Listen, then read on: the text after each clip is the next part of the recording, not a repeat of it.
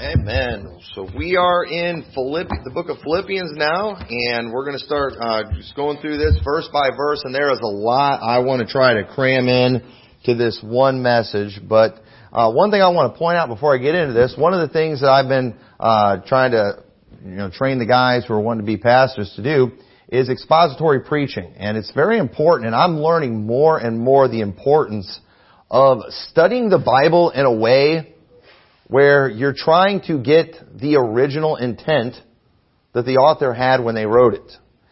And I'm afraid way too much in the IFB world, we have this tendency to just use a verse as a springboard so we can, we use a verse as a springboard to get us to talk about whatever subject we're wanting to talk about. It's like, I just want to rip on whatever tonight.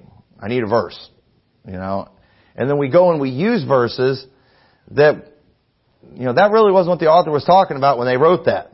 Or another thing we'll do is we want to preach on a subject, and we want to preach truth, maybe on eternal security, for example, and we want to show how it's taught all over the Bible. And so we'll just kind of take a verse, doing your e-sword study. Oh, this sounds like it goes along with eternal security, not realizing that we took that verse out of context. And the reason I'm talking about this is as I was going through this, trying to just get the full theme of the chapter, the full theme of the book, I noticed a couple verses that I have definitely misused. And I regularly find stuff when I'm studying this way and preparing messages this way, find out that, I've not appropriately used verses. Now, what I preached was true. My position was true, but I shouldn't have used that verse. And we got to watch stuff like that. And I am working on myself in this area big time because this kind of thing bothers me, and I see it all the time. Good people preaching truth, and I'll hear them use a scripture, and it's like, you shouldn't use that scripture. And we've all been there. I'm preaching to myself, but I want to point a couple of these out to you. But let's go ahead and start reading in verse 1. So it says, Paul and Timotheus, the servants of Jesus Christ, to all the saints in Christ Jesus, which are at Philippi, with the bishops and deacons. So understand he's writing here specifically to a group. He's writing to all the saints in Philippi with the bishops and deacons. We know this book at the end of the book, you'll notice it says to the Philippians written from Rome by Epaphroditus. So this is a book. It says written by Epaphroditus, but I believe it was clearly written by, at the hand of Epaphroditus, but it was written by Paul.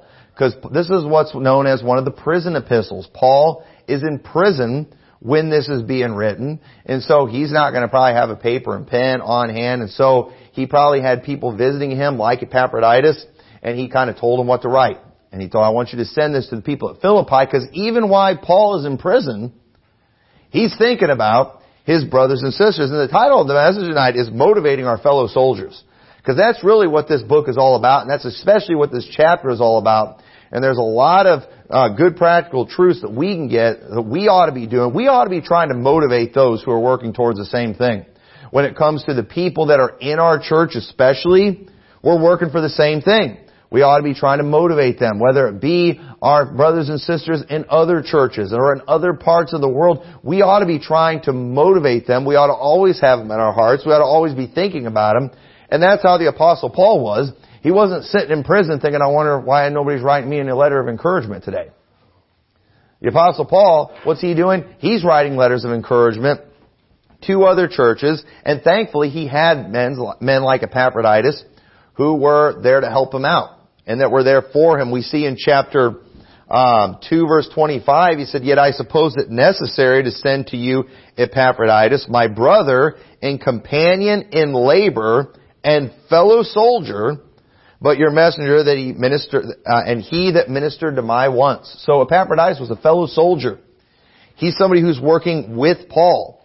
He says in 4:18, But I have all and abound. I am full, having received of Epaphroditus the things which were sent from you, an odor of a sweet smell, a sacrifice acceptable, well-pleasing to God. So these people in Philippi, they had sent some things to Paul to be a help to him. And he received them by Epaphroditus, and this was a great encouragement to him. And obviously he needed that while in prison.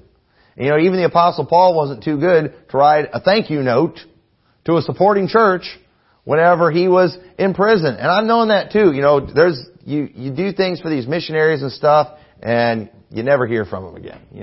They never do anything. We went one time, we helped a church. There was a church, they moved to a new location. We wanted to help them out. We went and took a group there, knocked on doors. We knocked a lot of doors. We even got somebody saved while we were out there. They had a grand opening coming up. I never heard how that went. He never called, never sent a letter. It was just, it's like, when people do something to try to help, at least let them know how it went. That's just how people, and that's just laziness. But even Apostle Paul, he was able to do that.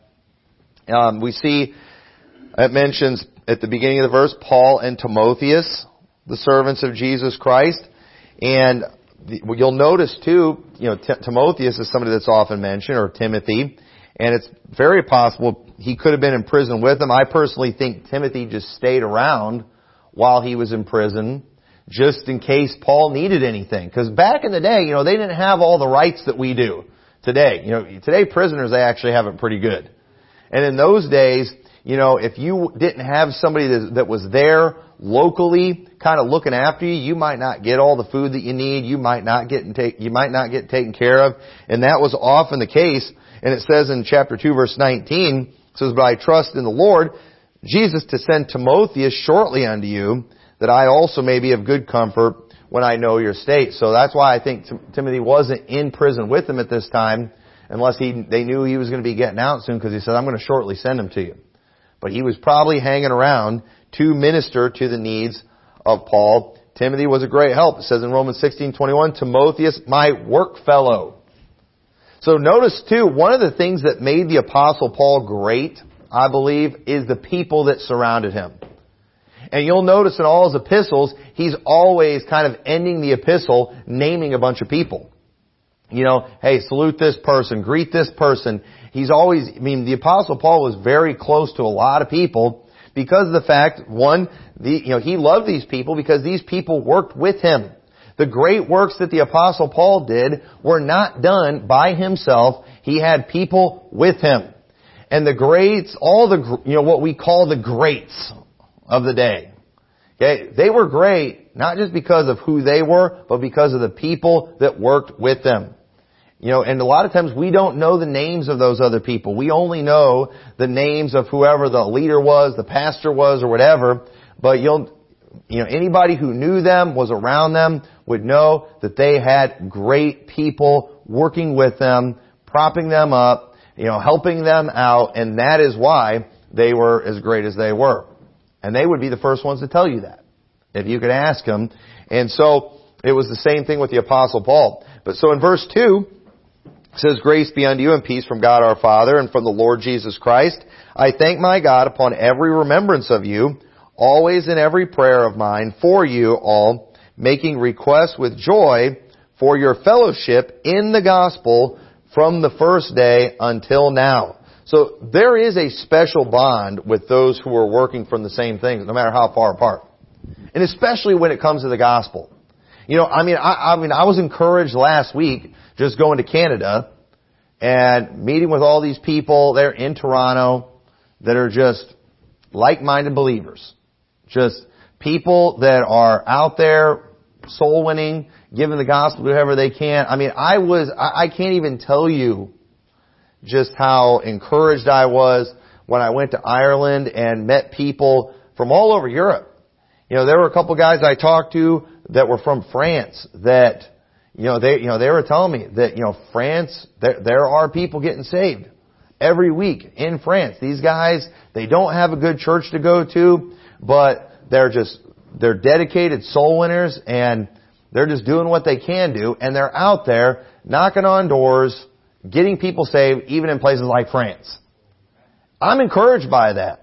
And so, if I can go to places like that and it's an encouragement for me to show up and just preach to these people, I'm going to do that. And let me tell you something, I care what goes on. I saw, they just had a soul winning event in Edinburgh. And I was watching the video from it. And I'm just encouraged by that. I'm planning on going to England next year. And just, I'm planning on just preaching to people who apparently get encouraged from my preaching that, I do here, that they get to listen to online. And if I can do something to go and just be a motivation to people that are out there soul winning and giving the gospel, I want to do that. Because I appreciate it, and I'm telling you, there's something special about these people.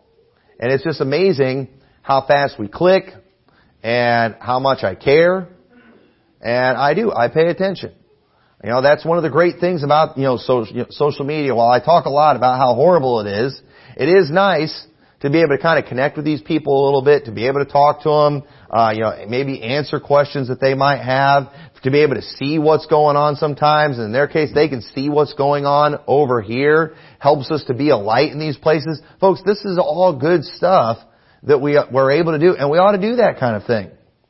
And I would encourage you that if you are somebody that's on, if you're not on social media, I'm not going to recommend you get on it. You're probably better off. But if you are on it, and you want to justify it, and you want to accomplish something for good, make friends with some of these people on there who are like-minded, that are in other parts of the world, and be an encouragement to them. I've talked to a lot of people too that, they've made close friends. They're, with people in other parts of the world. They're in an area where it's really tough. They don't have a good church, and they've made friends with other people in other parts of the world. It's kind of the same thing, and I'll hear them, they talk about each other, they're friends, they encourage each other. You ought to do that kind of thing. And y'all have something special being able to be somewhere and live somewhere where you actually do have a church and you get to be around real flesh and blood people. And instead of waving at them on Messenger, you can actually shake their hand.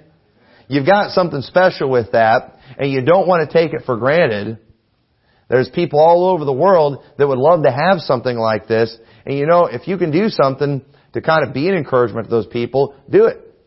And people are encouraged too when they do get to visit this church and they get to meet some of you all and become friends with actual people from the church. They like that. It's a motivation. So keep doing that. All right? We want to keep being an encouragement to these people that are in these other parts of the world. You know how easy it would be for those guys in France to just quit soul winning? Nobody's keeping tabs on them. That's how it is in most of these countries. Nobody's keeping tabs on them. Nobody's making them do it. Do you realize how easy it would be for them to stop? No pressure. And we don't want them to stop. We need them to keep doing this. And so, I say all this to say, man, we want to be an encouragement. That's the mentality the Apostle Paul had. These people were fellow laborers. These are fellow soldiers. And he cared about them. And he wanted to do things, whatever he could, to try to get them to keep on doing what they were doing. And so he's just writing them a letter. And notice what he says here. This is a verse that I've often misused. In verse 6, he says, being confident of this very thing, that he which hath begun a good work in you will perform it until the day of Jesus Christ. Now this is a verse that's often used to teach eternal security. Okay? Now eternal security is right. There is such a thing as eternal security. It's real. That is salvation. But that's not what he's talking about right here. When he mentions this here, when he says, he which hath begun a good work in you, what he's telling them here is that the work of furthering the gospel that had begun with them was going to go on till the day of Christ. The work that they were doing was a work that was going to continue. Isn't that what we all want? I don't want to when I started this church, I didn't want to just start this church as a place where I could have a job for a while, and then until I'm fine, and then me leave and someday, and then it just shut down. I want the work that we do to go on forever. Now, even if this church shuts down someday, and I hope it doesn't, but even if it does, that doesn't mean the work's not going to continue, because are we not still benefiting from the work that started in that day? We absolutely. In fact, we specifically benefit from what they did in Philippi because of the fact the Apostle Paul wrote to them, and we've been using his letter for the last 2,000 years. We've been teaching the things that he taught them for the last 2,000 years. We've been getting inspiration from what he wrote to them for the last 2,000 years. I was talking with Brother Austin this morning about how I was going to be preaching this and about, the importance of just looking at these things in context. And, and it's like, we all think that we know the book of Philippians, because we've all heard preaching from it, and he right away was like, yeah, I can do all things through Christ. And yeah, we all know that verse. So because everybody has a verse memorized from the book of Philippians, everybody thinks that, they've got that book down. But here's the thing. We do all have, I can do all things through Christ which strengtheneth me.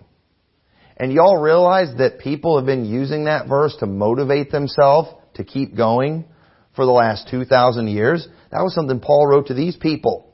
That was something that Paul wrote encouraging these people.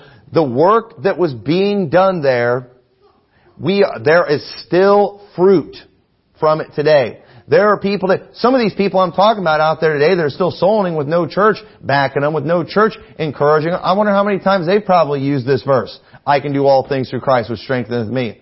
Aren't we thankful that these Philippians were there doing the work? Aren't we glad they sent the Apostle Paul something to be an encouragement to him, so he would write a letter being an encouragement back to them that is being an encouragement to us still today? I wonder how many people didn't quit throughout the years because of I can do all things through Christ which strengtheneth me. I wonder how many people actually went and tried to do something for the Lord because of Philippians 4:13. This work that had began in this church in Philippi is still going on today, and it's going to continue until the day of Christ, until the rapture. Now, think about that. Right there, that just tells us, how important the work we do, how important it is.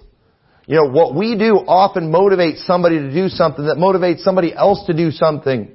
This isn't just about ourselves and what we do. When you quit, it's not just you quitting. You quitting might cause someone else to quit, or it might keep someone else from starting something in the future. The works that we do, they follow us. And that we ought to think about that. And I want to do a work that's going to continue into the day of Jesus Christ. And the Apostle Paul told him that he which hath begun a good work in you will perform it until the day of Jesus Christ. He's telling them, this work that you've started, this work that's trying to be stopped, that Paul is in prison for, hey, they're not going to stop our work. This work that God begun in you, it's going to be performed, it's going to go on into the day of Christ. That's encouraging right there. That's what Paul told them, and the fact is, it is still going on.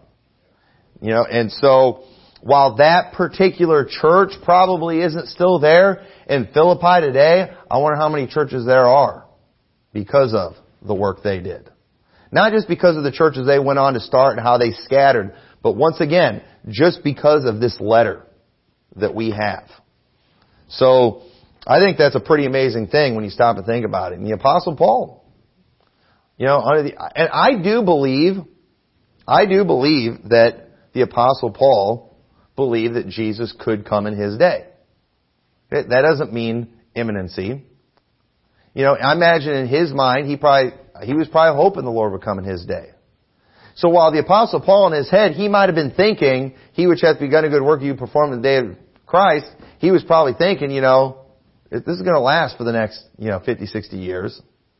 But because what he wrote was under the inspiration of the Holy Ghost, while he didn't know it was going to be 2,000 years, he was still right. And even though it's 2,000 years later, it's still going on. I think that's pretty amazing. So verse 7 says, even as it is meet for me to think this of you all, because I have you in my heart, inasmuch as both in my bonds and in the defense and confirmation of the gospel, ye all are partakers of my grace. So, in verse 8, for God is my record, how greatly I long after you all in the bowels of Jesus Christ. After this I pray that your love may abound yet more and more in knowledge and in all judgment, that ye may approve the things that are excellent, that ye may be sincere and without offense until the day of Christ. So Paul wanted these people faithful until the return of Christ. And so I do believe the Apostle Paul believed Christ could return in his day, because he's I want you to be faithful until he comes back. That's what he told them. And in Philippians 2:14, Paul said, do all things without murmurings and disputings, that ye may be blameless and harmless, the sons of God, without rebuke in the midst of a crooked and perverse nation, among whom ye shine as lights in the world, holding forth the word of life, that I may rejoice in the day of Christ, that I have not run in vain, neither labored in vain. So he mentions the day of Christ there. He's wanting them to hang on until then. In 2 Thessalonians 2:1, he said, now we beseech you, brethren, by the coming of our Lord Jesus Christ, and by our gathering together unto Him, that ye be not soon shaken in mind or be troubled, neither by spirit nor by letter as from us, as that the day of Christ is at hand. So the Apostle Paul, he believed that the day of Christ could come in his day, but he also taught that it was not at hand. Now, why would he teach that? Why would he teach that the day of Christ could come in our day, which he did, the pre-tribbers are right about that, but why would he teach that it was not at hand? Okay? Because of the fact that he understood that the man of sin must be revealed first. He understood certain prophetic things need to happen before the day of Christ can come. So you will often hear pre-tribbers, to prove the pre-trib doctrine, going to the Apostle Paul, talking about the day of Christ, being faithful until the day of Christ, and they'll say, see, the Apostle Paul believed Christ could come in his day. Yes, he did. But that doesn't prove imminency. So, in 2 Thessalonians chapter 2 proves that. And here's the other thing, and this is another thing too, because whenever you go to 2 Thessalonians 2, they'll often act like, well, he's referring to the day of the Lord, and the day of the Lord can't come until the falling away, until we get raptured out first. All right? Our gathering together can't happen until we get raptured. They'll try to say, well, it's not talking about the rapture, but think about this. How can we do something until the day of Christ unless we are here until the day of Christ? So the day of Christ has to be the rapture. If it's something that happens, if the day of Christ comes sometime after the pre-trib rapture, how can we be faithful till then? Okay, let's just use some common sense right here. Okay, the day of Christ is in fact the rapture. And Paul said, let no man deceive you that the day of Christ is at hand. So just, kind of mark that one down and use that. I'm just trying to be faithful to the day of Christ. And if I get raptured 7 years before the day of Christ, I can't do that. That's impossible. So just a little, we're not doing prophecy tonight, but just something I had to throw that in there, because people do use these verses to prove a pre-trib rapture, and that's stupid. So, notice so verse 11 says, being filled with the fruits of righteousness which are by Jesus Christ, unto the glory and praise of God. But I would ye should understand, brethren, that the things which happen unto me have fallen out rather unto the furtherance of the gospel. So remember, he's encouraging them about the work of the gospel, about the work of the Lord, the work that's been done. They wanted it to continue. And obviously, they probably in their minds saw the imprisoning of the Apostle Paul as a setback. And Paul doesn't want them to get discouraged by the fact that he's in prison, thinking that, the work has been put on hold since he's in prison. In fact, the Apostle Paul tells them this has actually caused the furtherance of the gospel. Him being in prison, it was actually a good thing. Paul's about to encourage him with the fact that it has not slowed down progress, but it has sped up progress. Verse 13 says, so that my bonds in Christ are manifest in all the palace and in all other places, and many of the brethren in the Lord, waxing confident by my bonds, are much more bold to speak the word without fear. It's hard to be scared of somebody calling you a name when somebody else is in prison for what they're doing. Are we not often? We are. The old IFB, they're so scared of persecution. They're terrified of it. But persecution, it emboldens real men. It does. And when I see somebody, if I see somebody being imprisoned for preaching the gospel, you think I'm going to feel like a wimp and a half if I'm afraid of somebody slamming a door in my face. You ought to think about that. And so this actually caused confidence. People who are in other places maybe where they're not being rounded up, they're not being thrown in prison, like, hey, what are we scared of? The Apostle Paul, he's preaching in places where he's getting thrown into prison, and we're worried about somebody just looking at us funny. We're worried about somebody calling us a cult. You know what? Forget that. Let's go knock some doors. Let's go preach the gospel to somebody. You know what? Let's go see if we can't stir some things up where we're at. Let's go see if we can't do something like that. And he says, some indeed preach Christ even of envy and strife, and some also of goodwill. The one preach Christ of contention, not sincerely, supposing to add affliction to my bonds, but the other of love, knowing that I am set for the defense of the gospel. What then? Notwithstanding every way, whether in pretense or in truth, Christ is preached, and I therein do rejoice, yea, and will rejoice. What's he talking about here when he says some preach Christ of contention? Well, with some it's a competition. You know, there's people out there that it's all just a competition to them. And so they're kind of preaching the gospel for the wrong reason. But you know what?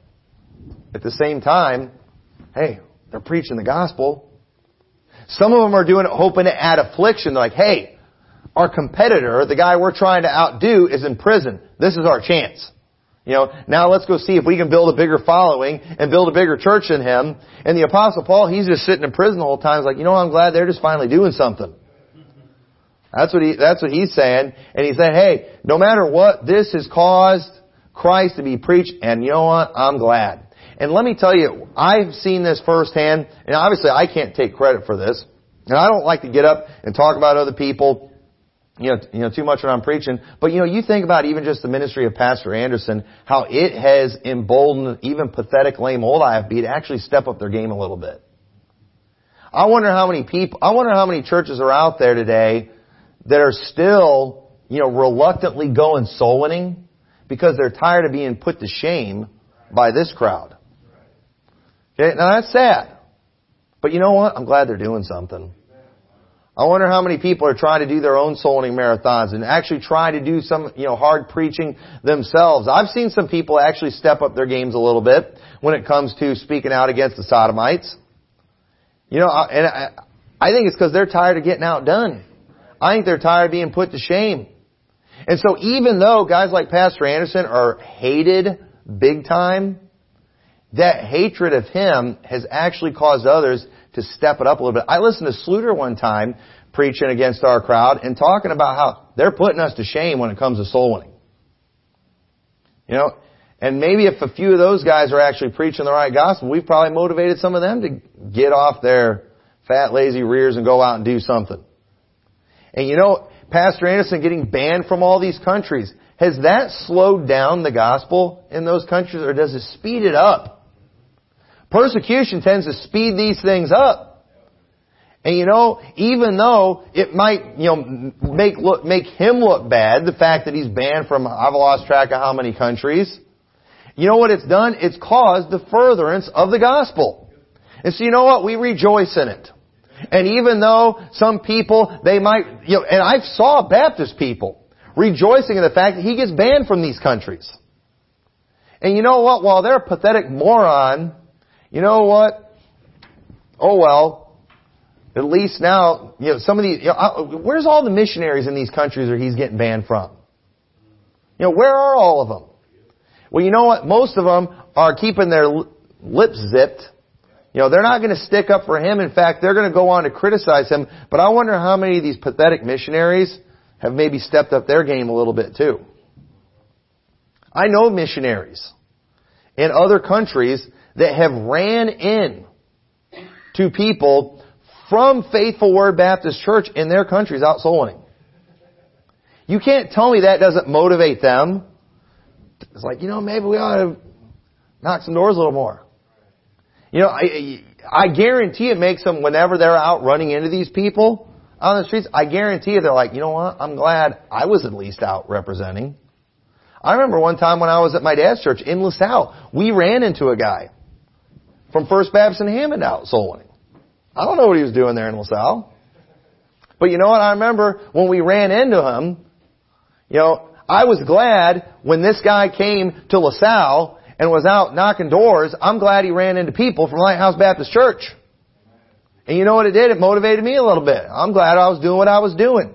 So do y'all see how all of this stuff, every bit of it, it's furthering the gospel. The stuff that's going on, the hatred that there is toward this movement, It's actually causing the furtherance of the gospel. These people that write articles about us, that, make videos about us, all it's doing is spreading our message. It's introducing more people to what we do, and it's causing us to have a bigger impact. And even if they hate us, either way, what we are doing is provoking many. And so, you know what? I rejoice. And, I guarantee you if the old IFB starts doing souling marathons, they're going to call it something else. But we'll know what it really is, and we'll know where they got it. And I'm not going to criticize it when they do it. I'll rejoice. I'll be glad that they did it. And, no credit needs to go to one crowd. It's all about just spreading the gospel. And that's what we ought to be focused on. And the Apostle Paul, he was sitting in prison during that time while the lame old IFB was sitting around, schmoozing it up with the politicians and things. But either way, he's like, you know what? Me being here, it's actually caused these guys to try to pretend to be making an effort. And it's caused the furtherance of the gospel. And he's like, so I rejoice. I'm glad. He wasn't sitting in prison trying to show how he was better than the rest of those guys. He was just glad something was being done. And I am encouraged anytime, though, somebody's doing the work of the Lord. Folks, I make myself look stupid all the time because I just automatically, I'm ready to support and just join up with anybody that looks like they're preaching the right gospel, doing the right thing. And that's why I regularly look like an idiot with the Tyler Dokas and people like that. The Wesley Tomlinsons and the Craneys. You can just, Bill McGregor. There's a whole list. Am I forgetting anybody? People that I've linked, and I end up looking stupid. Donnie Romero. just all these people that I have encouraged, I have been friends with, I have publicly supported, and ended up looking like an idiot as a result of it. But you know what? I'm going to keep on looking like an idiot. If I see somebody and I just think they're doing the right thing, I'm going to be encouraging them. And I'm okay with that because this isn't about me looking good. It's not about me just proving that I have this great, I can see through people. I have this discernment where I can spot all the bad guys. No, I'm just looking for people that are out doing the work. And if I see somebody and I think they're out doing the work, trying to do the right thing, I'm going to help them and I'm going to support them and I'm going to continue looking stupid doing it. I don't care.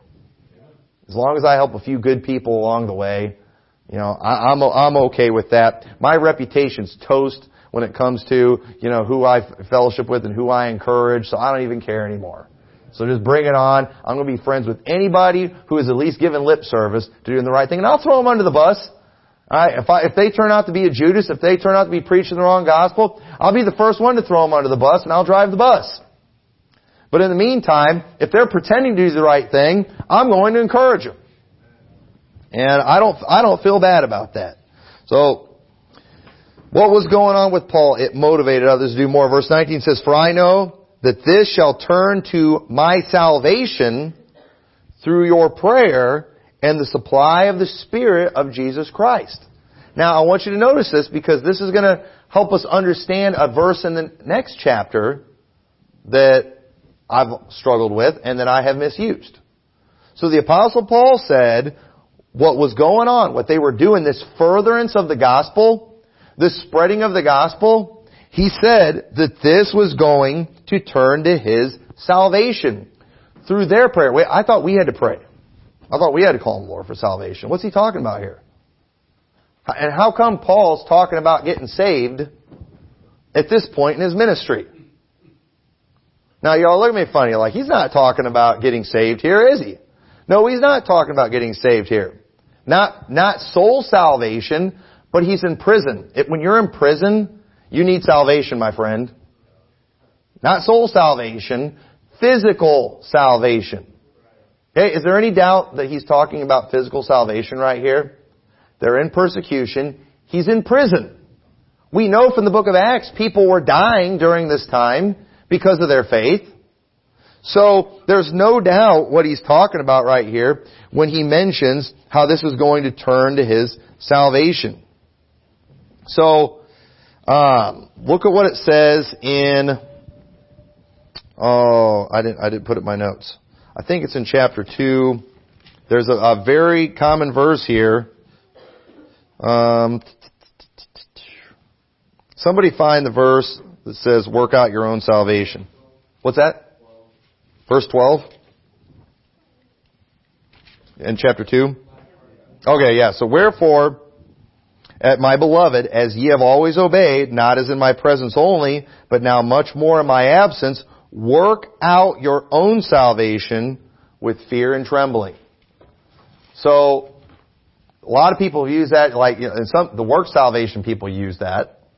The old IFB that's always trying to make church members think they're not saved, so they can get some salvations during the revival meeting, they often use that. Work out your own salvation. Are you sure you're saved? Are you really sure believing in Christ was enough? You sure you repented of enough sins? You need to work out your own salvation with fear and trembling. You better make sure you're saved. And then the way I've interpreted that in the past is, well, it's just like, working out. Use your salvation. Do something with it. Okay? He's not talking about soul salvation here.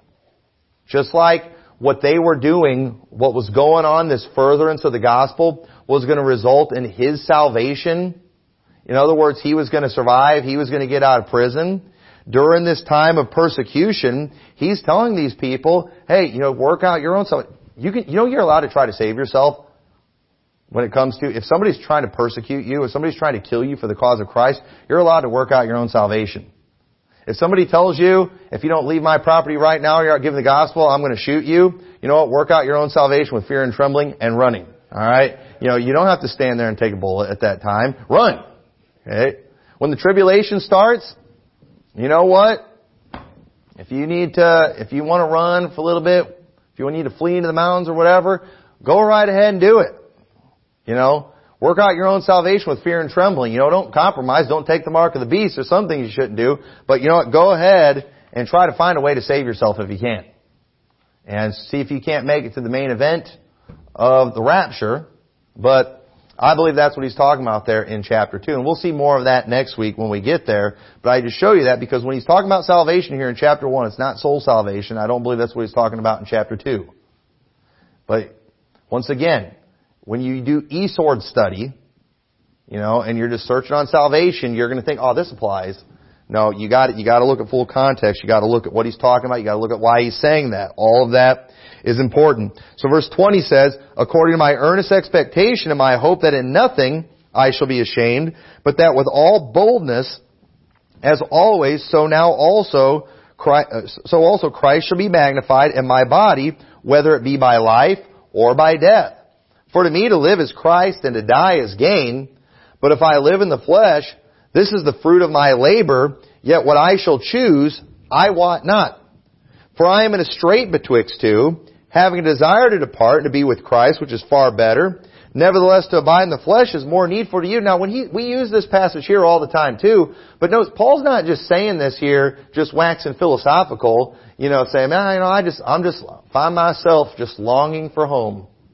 No, Paul was actually in a situation where he may be going home real soon.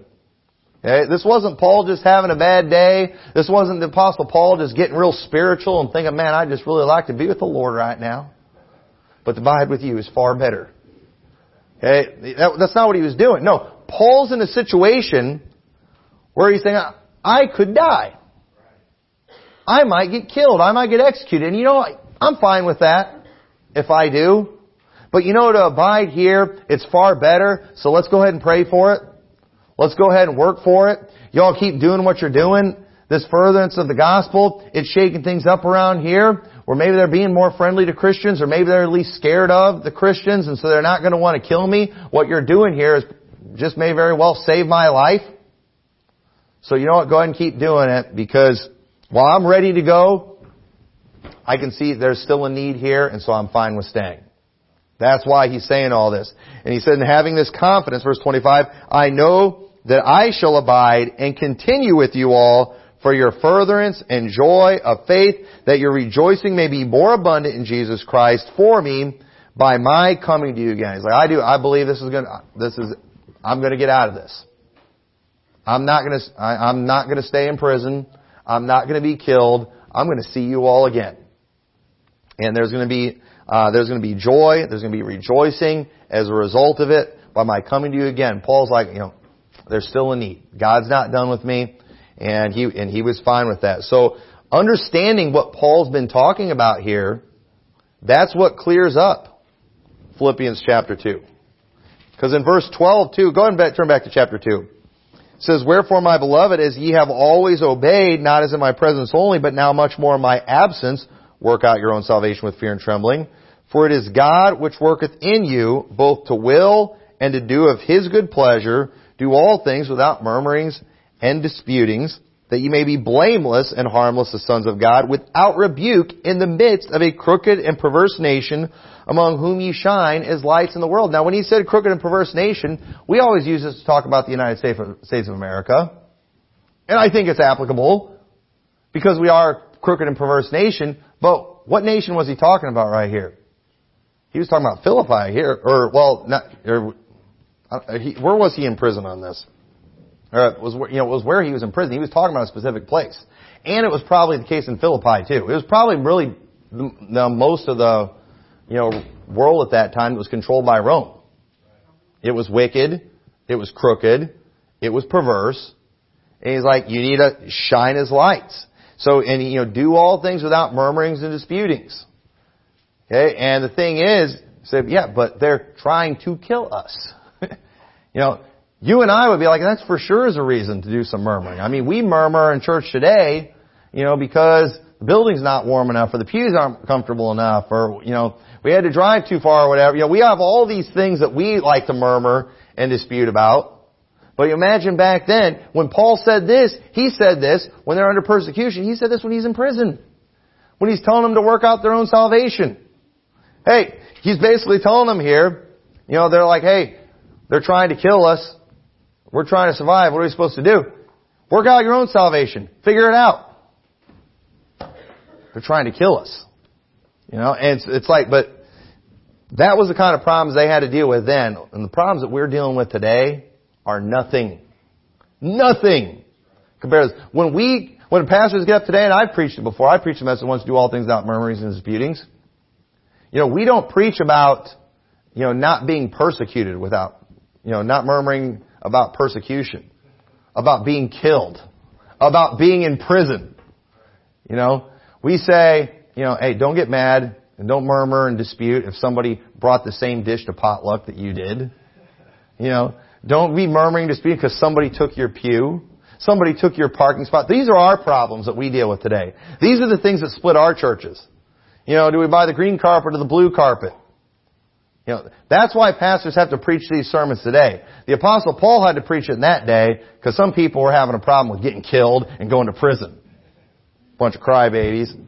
Man, we're pathetic, folks. We ought to be ashamed.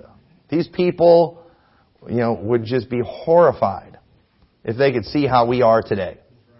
We are, oh, really? You got banned from a country? Try getting thrown in prison in these countries. Try getting killed. Somebody made a video about you. Hey, try standing before, a court, and being mocked, being beaten, they did that to Paul. They unlawfully beat him. Try those things. These are the problems they had back then. So, verse 27 says, only let your conversation be as it becometh the gospel of Christ, that whether I come and see you or else be absent, I may hear of your affairs, that ye stand fast in one spirit, with one mind, striving together for the faith of the gospel, and in nothing terrified by your adversaries, which is to them an evident token of perdition, but to you this of salvation, and that of God. So, once again, the central theme here, the furtherance of the gospel. That's what we're working for. That's the goal. That is the job of our church today. We're trying to further the gospel. We're trying to spread the gospel. And he tells them, in nothing be terrified by your adversaries.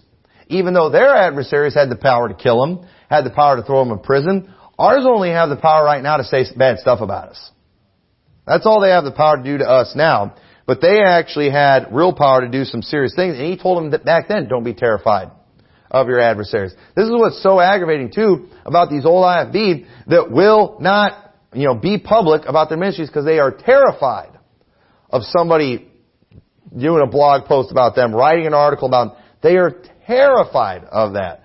I thought we weren't supposed to be terrified of our adversaries. And in context, our adversaries were people that could kill us or put us in prison. It is amazing how little we can handle today. It's absolutely pathetic. And so he tells them that these adversaries, the people who are trying to stop the gospel specifically, people who are trying to stop the gospel, notice what it says, it is an evident token of perdition. Okay? That is right there, it's evidence of a reprobate. Judas was the son of perdition. Judas was one who would have been better if he had never been born. Jesus said that. There's a lot of people out there, they're not doing anything to encourage us, but they're not doing anything to try to stop us. Those are just lost people. We're trying to reach those people. But those that are out there actively trying to stop us, that's an evident token of perdition right there. The people who are out there trashing our church all the time, doing everything they can to just derail what we're doing, it's an evident token of perdition. So don't be surprised when we're calling some of these people reprobates. If they're trying to stop the gospel, it's an evident token of perdition. So that's the reality of it. And the people who are trying to stop the gospel, they are going to spend their time on those who are doing the most. And that's why you see certain churches that get attacked all the time. I'm ashamed to say we're a little new to being attacked by a lot of this stuff. But you know what? Hey, we're in it now, so at least we're on the right track now. Thank God for those who have been being attacked for years and are still going. You know what? Shame on these massive churches that are out there that nobody would ever even think to attack. You think about these massive Bible college churches, nobody's attacking them. We attack them for not soul winning. But, do you see the reprobates going after these places? Absolutely not. No, because, it's pretty bad when the reprobates are spending more time going after a Chick-fil-A, going after a chicken restaurant, than they are going after a church. It's pretty bad that Chick-fil-A obviously is doing more to spread the gospel by just the CEO saying he's against gay marriage than Baptists that are actually preaching the gospel. And Chick-fil-A is not doing anything to advance the gospel either. But they're doing more than a lot of Baptist churches are. And the evidence is the fact they're being attacked by reprobates. But notice what it says, for unto you is given in the behalf of Christ, not only to believe on Him, but also to suffer for His sake, having the same conflict which ye saw in me, and now here to be in me. So notice how He says it's given to you to believe, but not to their persecutors. Why isn't it given to them to believe? Why aren't they getting a chance to get saved? Because they already had their chance. They're reprobates. Just more evidence of the reprobate doctrine. So it's clear from chapter 1, Paul is trying to encourage those who are being persecuted for doing the work of the Lord, for the furtherance of the gospel. Paul had a great burden for those who are struggling while doing the work of the Lord, and he was looking out for them. He's doing what he could, even if it was just writing a letter from prison. And this letter he wrote has been one that I guarantee you, it encouraged them to keep going, but it has also encouraged Christians for the last 2,000 years. Every one of us has used Philippians 4:13 at some point in our life to motivate us, to encourage us, to make us knock one more door, to make us just do one more thing for God. And so thank God for these people in Philippi that Paul was looking out for. Their work are still following them today. What a legacy that is. Man, these people had no idea. They had no idea the impact. Had they known, can you imagine if they'd have known that when they were going through some of the things they were going through, that, hey, 2,000 years from now, people are still going to be talking about us. People are going to be encouraged to keep on going while they're being persecuted 2,000 years from now. Folks, you realize how much that would have emboldened them? But they didn't know that. They didn't know that. You know what they did? they did just what they were supposed to do by faith, in obedience to God, which is the same thing we've got to do. We won't get to see the final results until we're in heaven. But man, I can't help but kind of be envious and wish. He's like, man, I'm glad I didn't live back then. Well, I don't think I have a chance to be being talked about 2,000 years from now. Because I think the rapture is going to come too soon after that. Wouldn't it have been nice to get in on that ground floor of the church being started and to be a part of a work that would be going on 2,000 years later? I can't help but envy that a little bit. But I can't do anything to change that, but I can at least do something now. I can keep on doing what they were doing, no matter what happens, no matter what kind of persecution comes. And if they were able to do it, I can do it. So with that, let's pray. Dear Lord, we thank you so much for your word. We thank you so much for the church at Philippi and the example that they set. We thank you for the words that wrote to them. We thank you for inspiring him to write these things that can be a motivation for us. Lord, they have been a motivation to us. And I was motivated to just keep going, just studying this. And Lord, we thank you for these things that you've given us in your word that are a help to us. And I pray you'll help us to keep on furthering the gospel and being an inspiration to others do the same thing. In your name we pray. Amen.